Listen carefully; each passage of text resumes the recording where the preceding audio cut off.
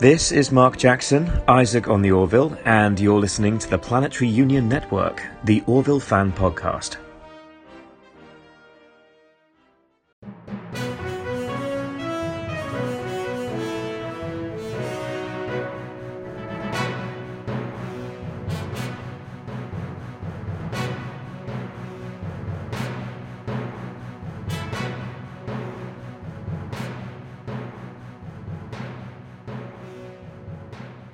Hi, this is Joe Quickle. And this is Michael May. And this is Planetary Union Network, the Orville Fan Podcast. We're kicking this off and counting down to the Season 2 premiere. And here with us tonight is Rico E. Anderson, who played the Mocklin Doctor in the Season 1 episode About a Girl. Thank you. It's great being on board with you guys. Yeah. Thanks for having me. So to start off, I was just looking at your IMDb page. You have been in a ton of stuff. And a bunch of just favorite sitcoms and drama performances. I mean, your credit listing reads it's like my favorite shows list, really. You've been on Justified, you've been on Grey's Anatomy, you've been on Modern Family. Just out of all that work, any favorite roles or experiences from this tremendous amount of TV work that you've done? It's kind of like picking your favorite kid in a lot of ways. I have to say one of my most fun roles. Look, I'm a huge sci-fi fan, so I will always choose sci-fi first. But if I were to go overall, I would have to say one of them is my role on Young and Hungry, where I played the character Marco. And it was just a really, really cool experience working with the cast and the crew. And, it was just a very open and very welcoming production to be a part of. And I got to play a character that I never really played on TV. And, doing multi-camera comedies, which is, to people who don't know, it's usually 3 cameras filmed in front of a live studio audience, if you've ever heard that. It lends to you being a lot more involved in the production itself, because it's kind of like doing a play. You're doing a reading of the script, you're rehearsing it, and you're doing it a lot, throughout the week.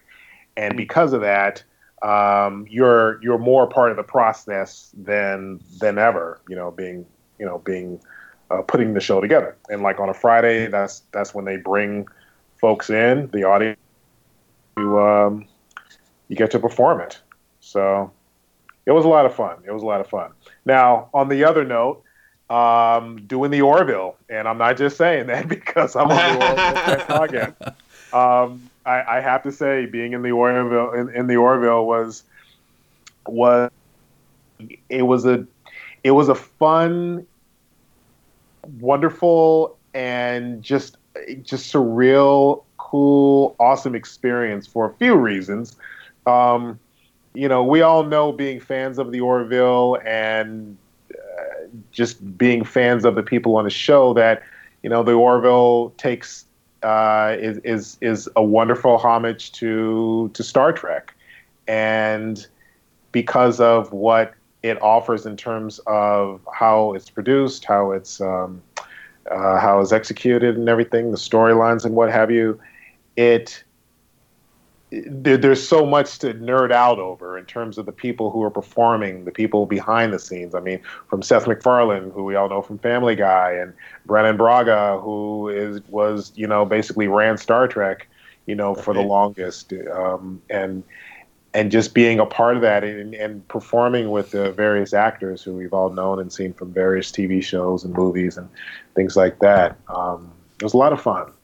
And also another one is Star Trek Renegades, which I was very proud to be a part of. I played the villain Boros in that. And for people who don't know, that show was who's who of sci-fi actors. I mean, from people in Star Trek to people from Battlestar Galactica, Star Wars, Terminator, Blade Runner. And it was a hell of a show and piece to work on. You watch a lot of people growing up that you may think one day, hey, I would love to meet these guys. I went one step further. I'm performing with these guys. So yeah, so it's been great. It's been a wonderful experience. But every show has its amazing experiences, and I've been very lucky, very blessed in a lot of ways to have just nothing but great experiences working on practically everything. That's cool. Now, I want to circle back around to Star Trek Renegades in more detail a little bit later, but tell me about your character that you played on that, because I have not seen that one yet. On Star Trek Renegades? Yeah.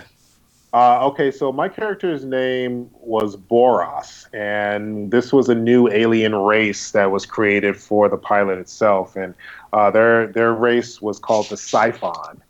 And I guess the best way to describe the Siphon race in Star Trek Renegades is, well, you could say they're Klingon-ish in terms of the badassness, but they're even more ruthless in a lot of ways, and they have one hell of a grievance against the Federation and the people who are coming for them.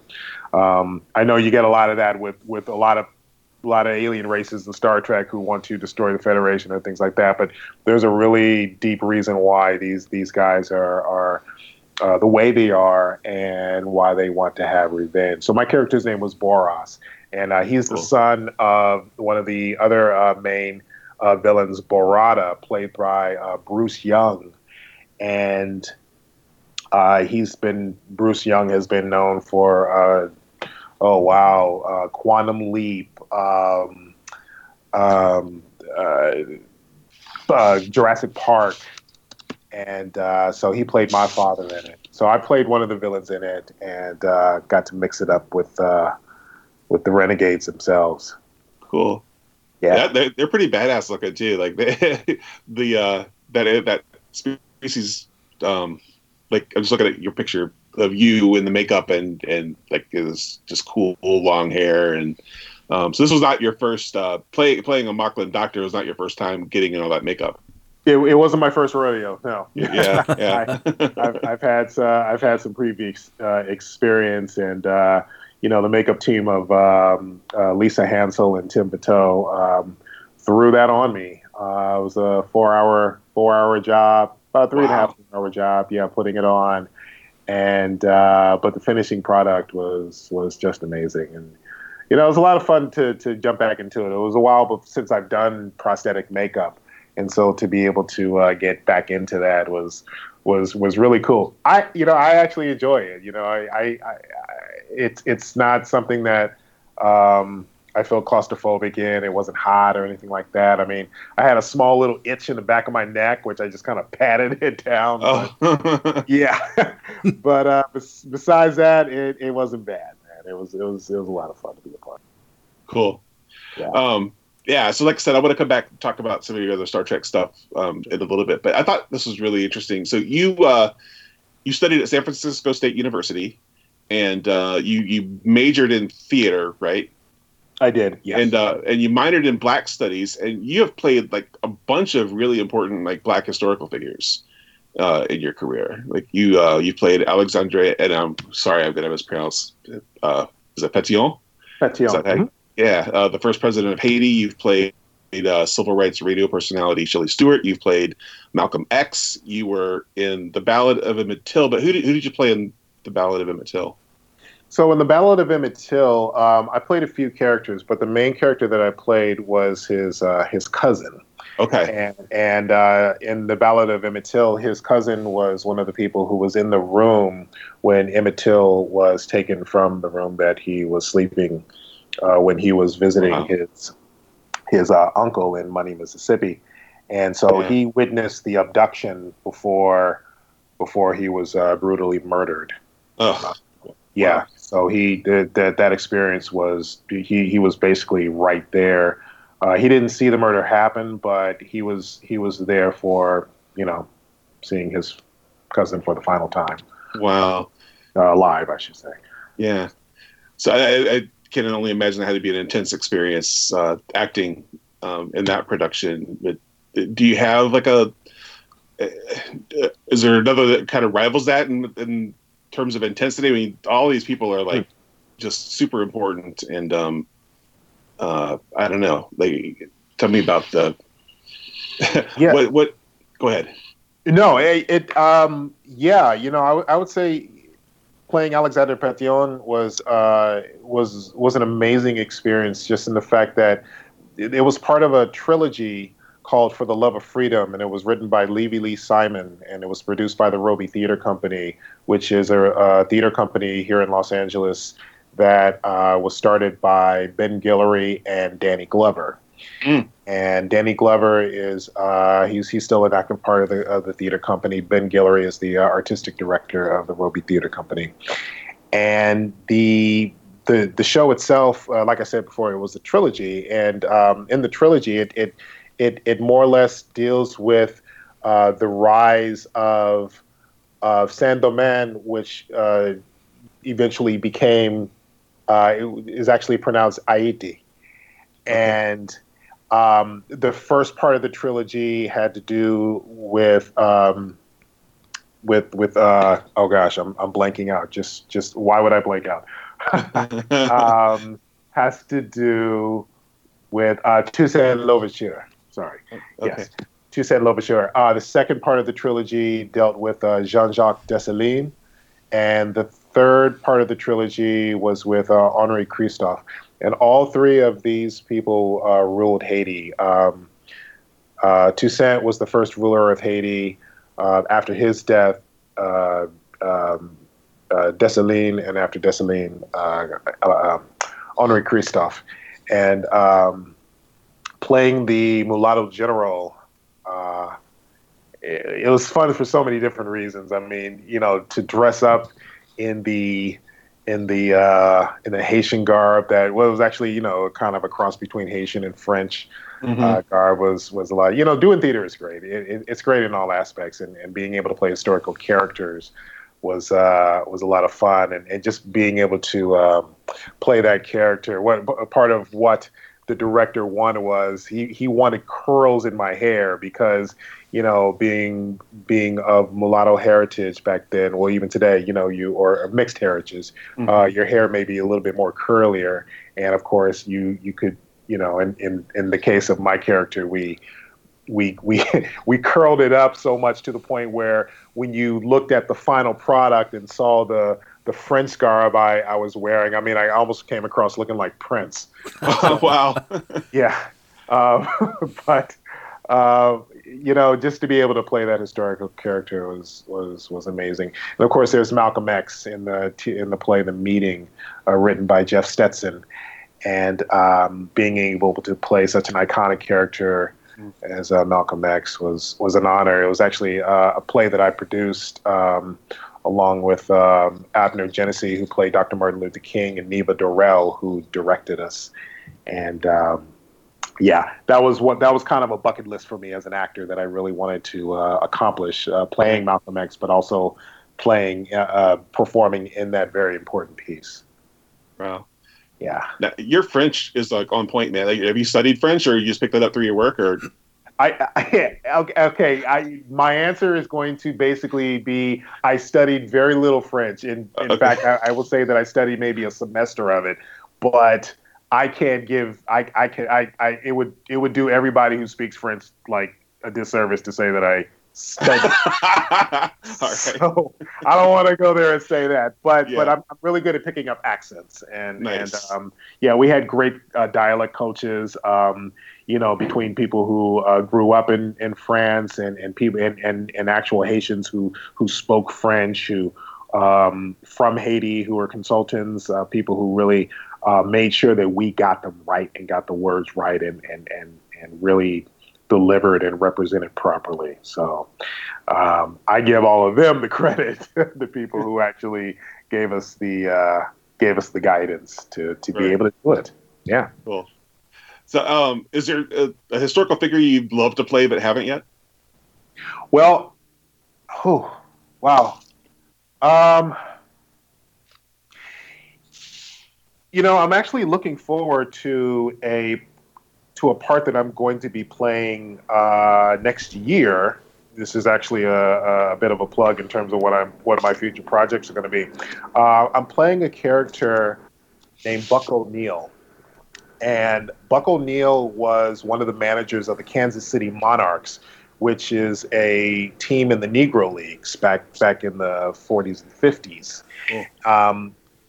Buck O'Neil was the coach, but he was also one of the first coaches to be drafted from the Negro Leagues into the majors. And Buck O'Neil discovered Ernie Banks, who was one of the great baseball players of the Negro Leagues, but also of the major leagues as well. And I've been reading up on his autobiography. I was cast in that a few months ago, and we're going to be shooting that sometime, I believe, next spring.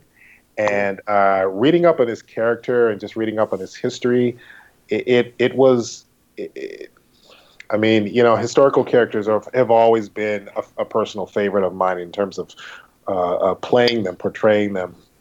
Mr. O'Neil was quite a fascinating man in many ways. I mean, just the parts that I auditioned for, the scenes that I read, he was a very proud man and very wise beyond his years in many ways.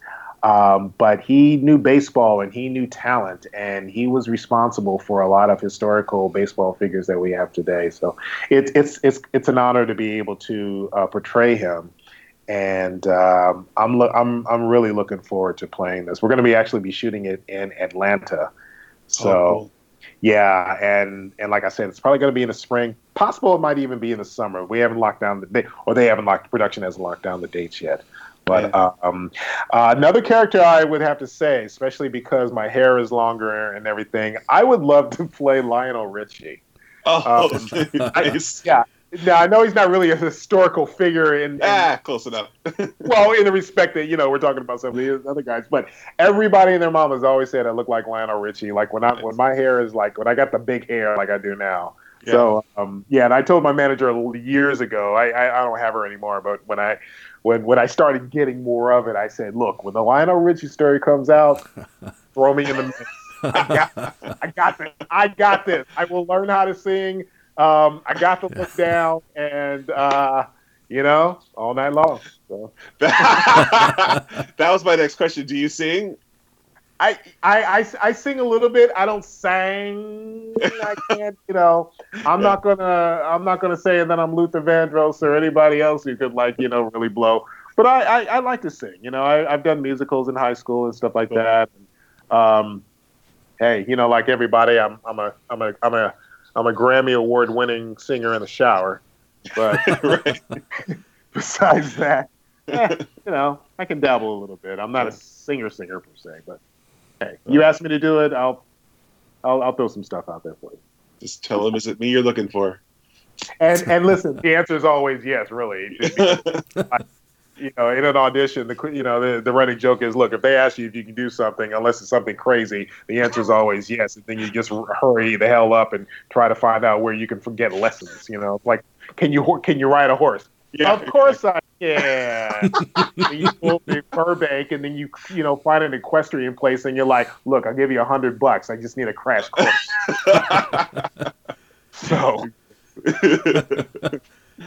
Joe, you had a question, right? Yeah.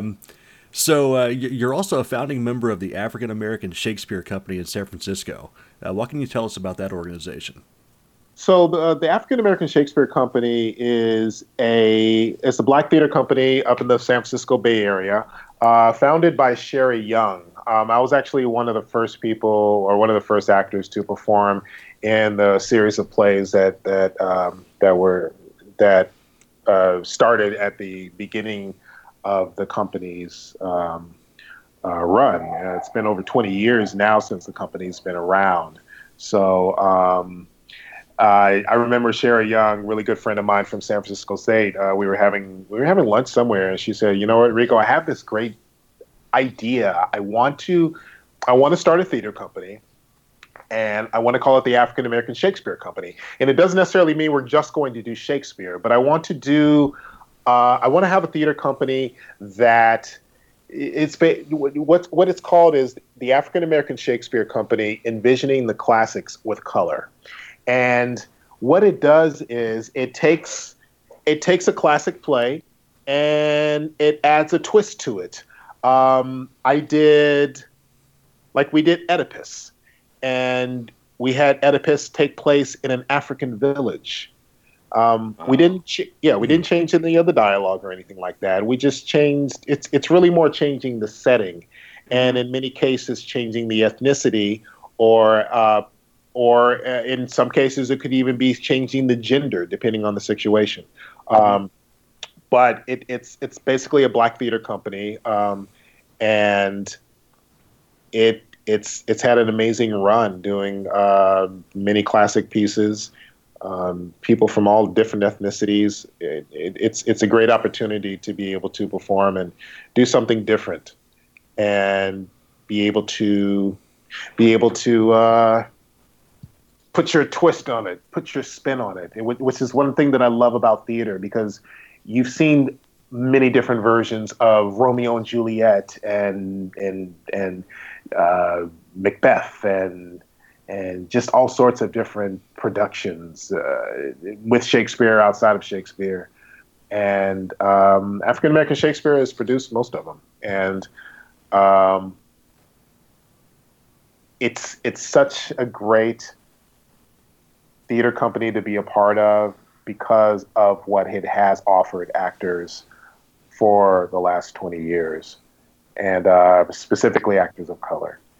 And I'm very proud to still, be a part of it, and trying to find some time to actually get back and perform another piece there, because it's been years, but I would love to be a part of it again in that capacity. Awesome. It sounds super cool. That makes me want to go visit San Francisco. If you ever do, please stop by, or, call and get tickets, and, go check it out. Tell them I sent you, but you will not be disappointed. It's some really quality theater in San Francisco, and, being 20 years on the maps, the theater company's doing something right. Yeah. Nice. Yeah. So, like I said, you've been in a few Star Trek productions, and you actually had a role in the 2009 Star Trek reboot, right? I did. Yeah. If you, for all the fans and people who know of the 2009 movie, when Kirk's on trial, I'm one of the council member who basically kind of side benches him, and so I was part of that. Cool. Yeah. Any stories from that production, or was that pretty quick? When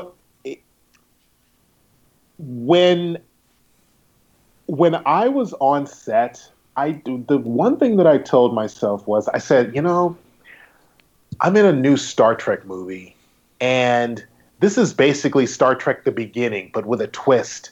And the first thing that came to my mind after I thought that, I was like, this movie cannot fail. This movie cannot suck.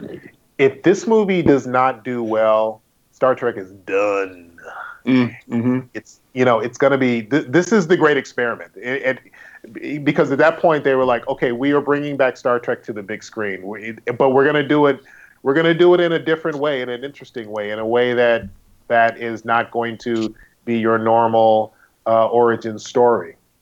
And obviously we know how that all transpired. And it was such a fun production to be a part of. It had all these elements of the old combined with the new, combined with this amazing twist that nobody, I didn't see it coming. Mm-hmm. But the homages were there. The homages to the original series, the things that we hear, that we know of, things that we've. All those things that were very prominent in the movie. I know that there were people who felt different things about it, but I actually thought it was pretty brilliant what they did and how they executed bringing this new part of the franchise to life. One of the best stories that I can say from my experience on set came from at the end when at this point, if it's if I'm going to spoil it for somebody, shame on you. No worries. Yeah, right. Yeah. So at the end, when Kirk is given back given the command of the Enterprise, and everybody in the council. By the way, we shot that at Long Beach, at Long Beach City Hall of all places. That's what City Hall looks like. I'm like, my God, that place is gorgeous. Wow. So in the scene where Kirk is given he's made captain and everybody's clapping, and the camera pans up and you see Leonard Nimoy, and he says, "I believe full thrusters ahead." I remember the day that we actually shot that scene, and nobody knew that Mr. Nimoy was on set. So we're all getting ready. We're all seated. We're all getting ready to shoot the scene, and then J.J. Abrams says, "Hey, everybody, can I have your attention, please? We have a very special guest here, and I would love to introduce you all to him. If you look up in the balcony there, we have Mr. Leonard Nimoy, as you all know from the original series, Mr. Spock. And we all knew he was part of it, but we didn't know he was shooting that day." Okay. And everybody looked up. It was like, oh, my God. Started, thunderous applause. We started clapping. He waved. He gave us the Vulcan salute. and it was just like, oh, man, this just made my day, made my production. And it was like, I'm sharing some awesome screen credit with Mr. Spock himself, Leonard Nimoy, and I never got a chance to meet him, unfortunately. I actually met his son, Adam, at San Diego Comic-Con, but I had a great opportunity to let him know how much his father meant to me in terms of my love of Star Trek and stuff like that. And he was very appreciative. In fact, I think his father just passed away not too long before that. And it was very surreal. It was a trip. That's when I tried on the uniform for the first time, I didn't even know. First of all, when I tried on the uniform that I wore, I thought I was playing a Romulan, and I thought I was playing like the old school original series Romulan, because it had the black and white checkers and all that kind of stuff. Wasn't the case. I ended up playing the council member. So, tell me about Star Trek Horizon. That was another fan production, right? I'm not familiar with that one. Star Trek Horizon. It was an independent Star Trek production created by Tommy Kraft, who is actually out of Michigan. And and myself and Ryan T. Husk were both here from LA, and we did all of our work in Star Trek Horizon. We actually performed green screen work in San Diego for the production, and it was like one day. In fact, we actually shot both our scenes on a Saturday, the weekend of that Comic-Con that was happening. So, it takes place during the era of Star Trek Enterprise, Captain Archer's crew, and it deals with a threat that's happening to the Federation. What else is new? There's always a threat to the Federation. And the Romulans are involved, and it was fun to work on. It was quick, it was a quick production. Lisa Hansel did both myself and Ryan's makeup for those scenes. Lisa Hansel, who also did my makeup for Boros for Star Trek Renegades. And it was a quick one, but it was great. It was great to see the outcome, and of course, being in green screen, I was I wasn't in the same room as everybody else.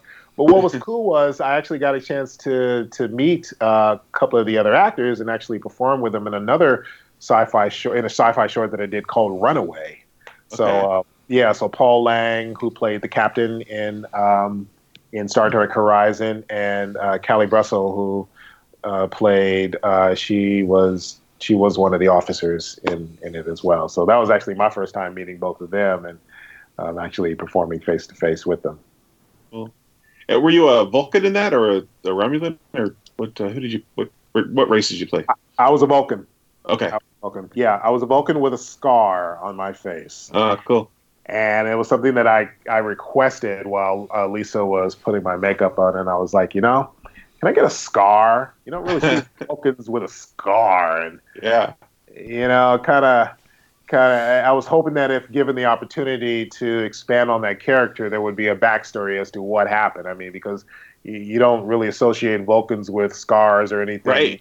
You know what I mean? Tribal like that, or even not even tribal, but he could have gotten into a fight, and again, there's a backstory. Well, unfortunately, we didn't get a chance to do that, and Tommy did actually plan a sequel to Horizon, but he was unfortunately shut down by the powers that be over at CBS, and I believe it had more to do with the fact that a new TV show, now Discovery, was in the works. So he unfortunately wasn't able to continue with it, but. They loved what he did, though. Tommy is a beast on the computer, and all that stuff he did.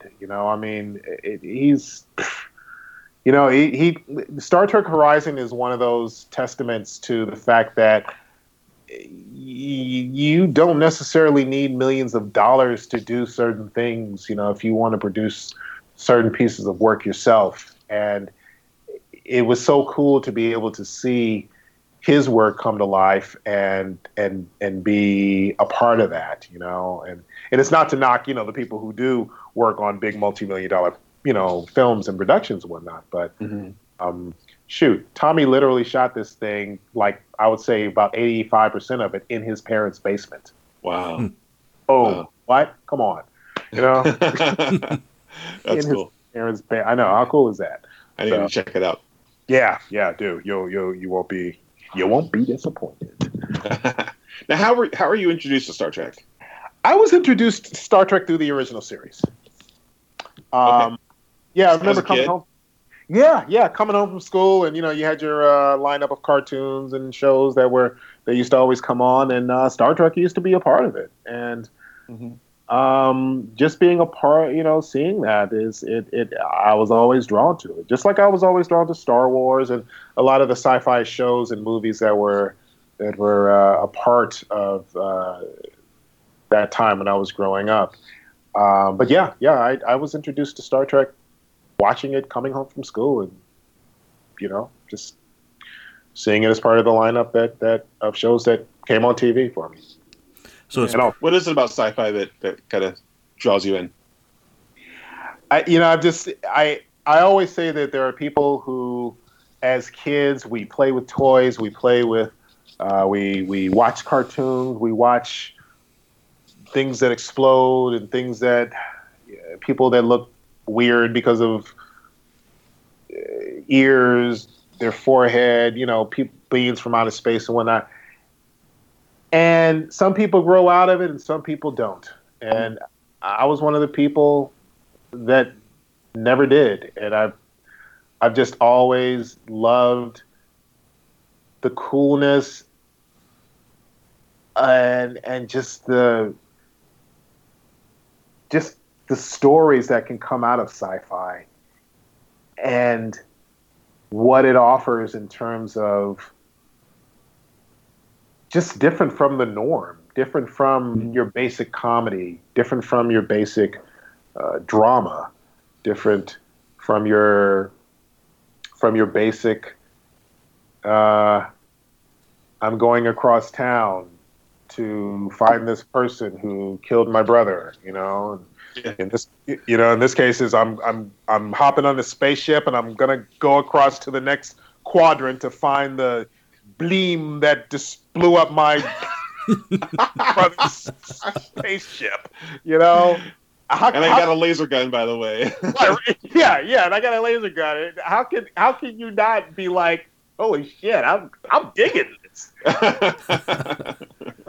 So I just always, it's just something that's never left me. I mean, I was well surrounded by all things sci-fi, horror, and all that. I mean, I read comics growing up, huge fan of Marvel Comics, rest in peace to Stan Lee.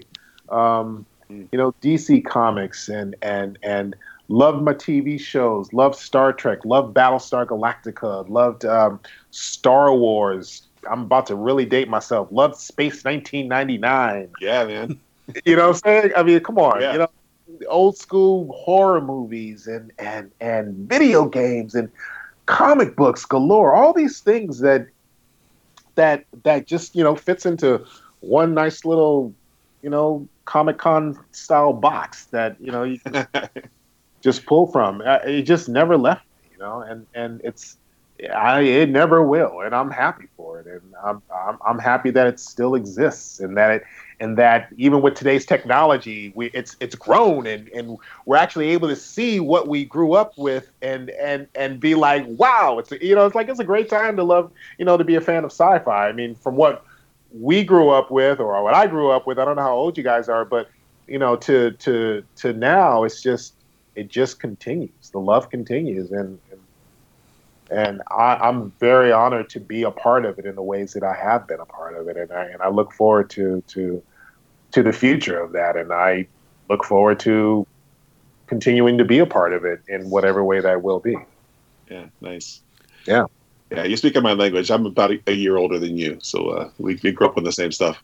Okay, so you feel me? Yeah, for sure. Joe, you got another question? Let's say, so with all of that, it sounds like getting the role on the Orville was just perfect. It was. You know, again, getting the opportunity to work with the people who were involved on the show and being fans of all of their work individually. I mean, you know, Seth, because of his work on Family Guy, Brannon, because of his work on Star Trek, Chad Coleman, you know, because of his work on Walking Dead, and Adrian Palicki from her work from the Wonder Woman pilot that never aired to Agents of S.H.I.E.L.D., you know what I mean, and all of her work, and just, you know, just all the Penny Johnson from her work on Deep Space Nine, and again, being a part of this new show, this new universe, this whole new experience in sci-fi that has been well received, and I mean, I'll call it, we'll probably go for 50 plus years, just like Star Trek did. I mean, I'm very honored to be able to say that I was part of the third episode of a series that is introducing this new universe, but also introducing this new race. Mm-hmm. And I am a part of I'm a part of the blueprint that this race is all about. And what more can you say? You know, it was just so much fun to do. We shot that on a Sunday. Oh no, I'm sorry, on a Saturday, and people were just as ecstatic to be there on Saturday as you know, as you would be on a weekday. I mean, you know, the prosthetic team, you know, led by Howard Berger, you know, and those guys are amazing. Now, Christopher Allen Nelson applied my makeup as the Moclan Doctor. And for people who don't know Chris, he won the Oscar for his work on Suicide Squad, doing Killer Croc's makeup. Wow. Yeah, and he also played the groom in Kill Bill Volume 1. A lot of people don't know. So, yeah, so, you know, and just being able to say that my makeup was applied by both, you know, and worked on and supervised by both these very prominent makeup artists, you know, that just added to the whole experience, which I didn't even know was going to happen. I mean, I knew I was going to wear the prosthetic makeup, but to know the history behind the people who are actually, you know, behind that. And again, being able to tour the set and just check out everything. And yeah, I always say, I hope they bring the Moclan Doctor back. I hope there's some form of a continuation of that storyline that would bring the Moclan Doctor back. And if not, hey, because I was in prosthetic makeup, I can always be brought back for something else. And Sure.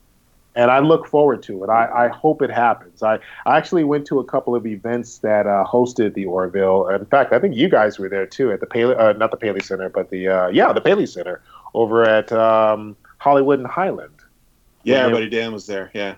Yeah. So I was there for that, and got to hang out with the whole cast and crew up in the green room. I walked the red carpet on there, did a couple of interviews, and spoke very highly of the whole experience. And and I was there to support, and I was there to be a part of it. And I was very proud to be there. And they of course everybody remembered me, and I jokingly said to Seth, listen, if you can't bring me back as the Mock Doc, I would love to come back as somebody else. And I'm waiting for the Family Guy mini crossover where Stewie says, and like that time I served aboard the Orville, and all of a sudden, and so, me and Seth, we had a good laugh about that. And I was like, you got to do it. And he just kind of, he didn't say anything, but he was kind of like, we'll see. I like how you have a nickname, Mock Doc. That's pretty cool. The Mock Doc. Actually, one of the fans actually came up with that. Okay. So I adopted it. I was like, the Mock Doc. I like that. I like that. I've even signed autograph. I attend a lot of as a guest at different Comic Cons and whatnot, and right. I've even signed my autographs. Sweet. Yeah, so it's a nice catchy phrase that I was like, you know what, I dig that. I'm gonna steal it. So yeah. There you go. What a great episode for you to be on too. Like that episode, that's the one that made me a fan. From the first two episodes, I thought, okay, this is fun. This is a fun show. That episode blew me away, and I know it blew a lot of people away. It made people really sit up and go, oh crap, this is like a really good show. Right. It would, very controversial, and obviously it didn't end up the way everybody thought it would, because we all thought it would get wrapped up in a nice little neat package where everyone was like, okay, we're gonna keep the baby a girl. No, that didn't happen. Right. So, yeah. Life. Yeah, a lot of fun to be a part of. Also, there was also a couple of buddies of mine who was also on the show. Antonio D. Charity was on it. Lamont Thompson, D. Elliott Woods, all Mocklins. And so it's cool to it's always cool to see people that you're in the trenches with, making it, but also to be able to perform with them, share that screen time with them, or even share that screen credit with them is always, we're all coming up together, and we're all trying to do the damn thing in this town in LA, and to be, so shout out to those guys and the great work that they did and stuff like that. So yeah, it was just fun all around, just being a part of it, even watching some of the other scenes being shot and leading up to my scene, so it was a great experience. I have nothing negative to say about it. It was great. Yeah. So you guys are creating this new alien race, in this episode. Like, what do they tell you about the Mocklins? Like, what did you have to know to kind of put yourself in that role? Well, I kind of learned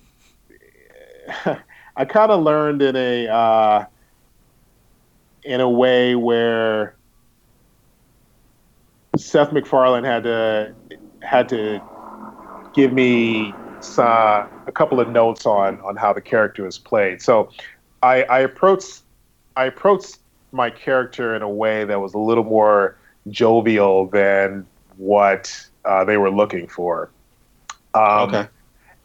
I didn't do that in the audition, but I decided to play with a couple of things. As an actor, it's good to kind of throw things out there and play with a couple of different things, and that gives the director something to play with. So I did I did the scene one way, and then I decided, you know what, I'm gonna mix this one up. And so I did. So I did the scene a little bit different, a little more jovial, and it kind of reminded me a little bit of the holographic Doctor from Voyager, where sometimes he can be very just out there like this. And so I deliver the line, "I am pleased to introduce to you your son." And I did the scene. We went all the way to the end, and Seth comes around the corner. He goes, "Okay, so that was good. But here's the thing. I like what you did the first time you did it. The Moclans are a more serious race, even when they're being funny and don't even realize they're being funny. They're just a very serious, stoic race that humor is not something that just comes out, or they don't really show levels of emotions or happiness." He says something like that, and yeah. and I was like, okay, all right. He's like, "But I like what you did." I was like, okay, thank you. But it just wasn't right for that. Yeah, it just wasn't right for that. Right. So yeah, I mean that was actually my lesson in terms of what the Moclans were like. And That's cool. yeah, I just kind of did it from there. So, yeah, but no, it wasn't like it wasn't like I did anything wrong. It was just again, Right, yeah. a director likes an actor who can bring certain things to the table and who can bring variety to the table. So that's what I did. Took a gamble, didn't work out, but hey, showed him I got a little shum for him. So Yeah, you gave him a choice. He made the choice. yeah, and hey, maybe one day it'll go up on the blooper reel. So who knows? We'll see. The 20th anniversary of the Orville, where we see bloopers never performed between footage or something like that. So, Right. yeah.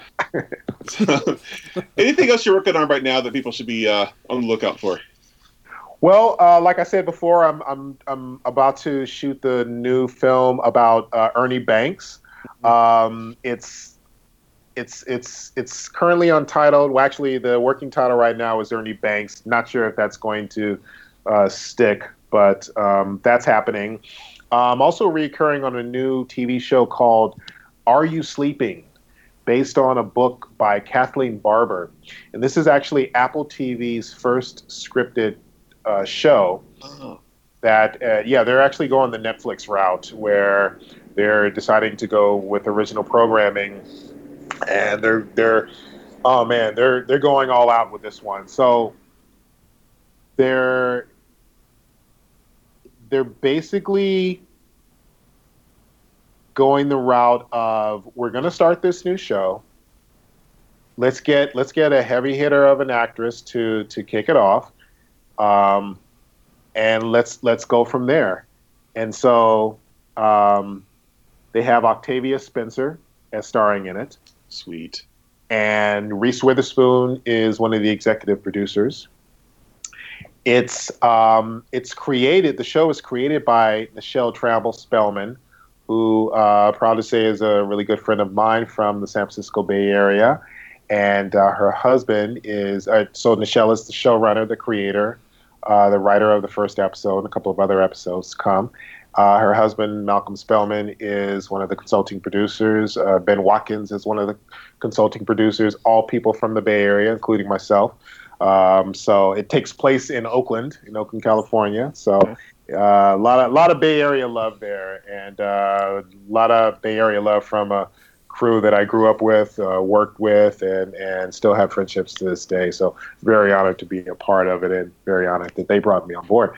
But the show also stars Michael Beach, Ron Cephas Jones from This Is Us and from Luke Cage, Aaron Paul from Breaking Bad. We have Mekhi Phifer from all sorts of different shows and movies, ER, from 8 Mile. Tracy Toms from the Grindhouse series, from Rent. My gosh. Elizabeth Perkins, Lizzie Kaplan. This show is like star-studded in so many different ways, and it's got Tammy Roman I mean, it's one hell of a cast, and it just keeps getting better. And so I'm recurring on that show. I'm playing a character named Herbie, and he's one of the people who runs the bar, the biker bar that is a central location that takes place in the show. Well, it's kind of a mystery show, right? It is a mystery show. Yeah, the premise deals with the fact that a family tries to solve the mystery surrounding their father's death, and a whole lot of stuff ensues from that.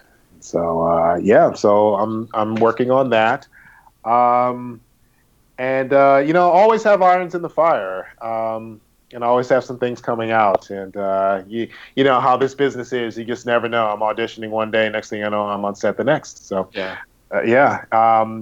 still touring different Comic Cons, so I will be appearing sometime next year at a Comic Con near you.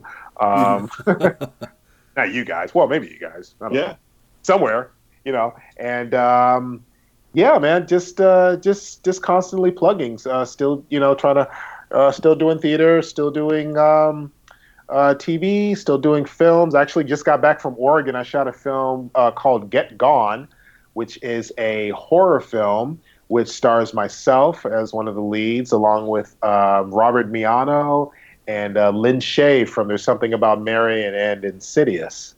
And so now keep in mind what I just said like 30 seconds ago. I'm one of the leads in a horror film. Usually in a horror film, the black man's the first one to die. Okay? So I'll keep my fingers crossed for you, man. please do, because without spoiling anything, I am one of the leads in a horror film. I am one of the potential survivors of a horror film where people die. Usually the black man dies first. That may or may not be the case. No, but it's a wonderful piece. It's written by Michael Thomas Daniel, and Michael also directed it as well. And we shot up in the beautiful city of Cascade Locks, Oregon.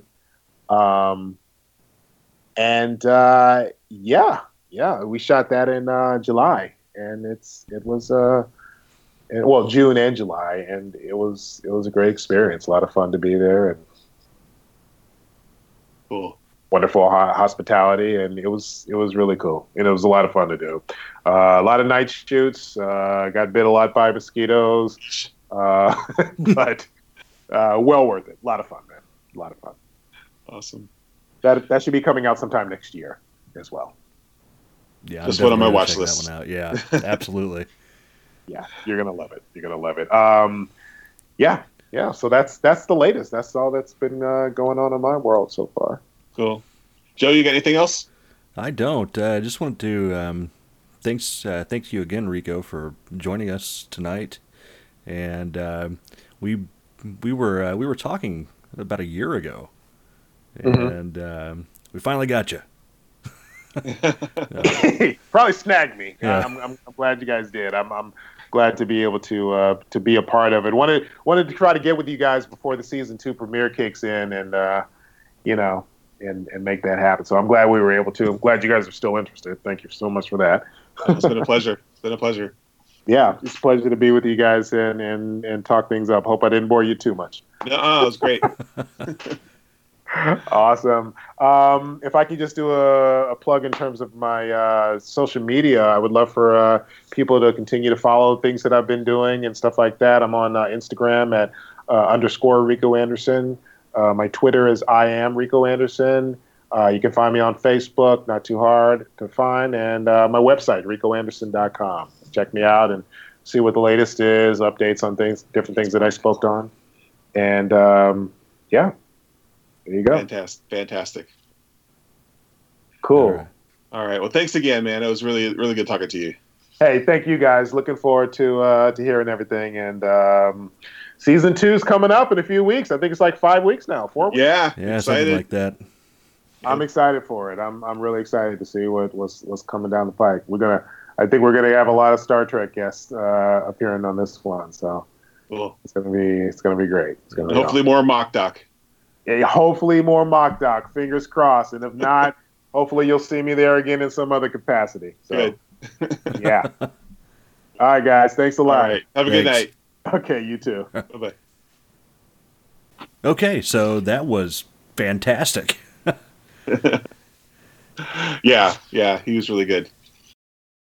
So everybody out there might have noticed that we are missing a member of the Puncast crew, and that is a permanent switch. You might already have seen that on one of the social media accounts, but Dan went on to, I don't know, we say greener pastures?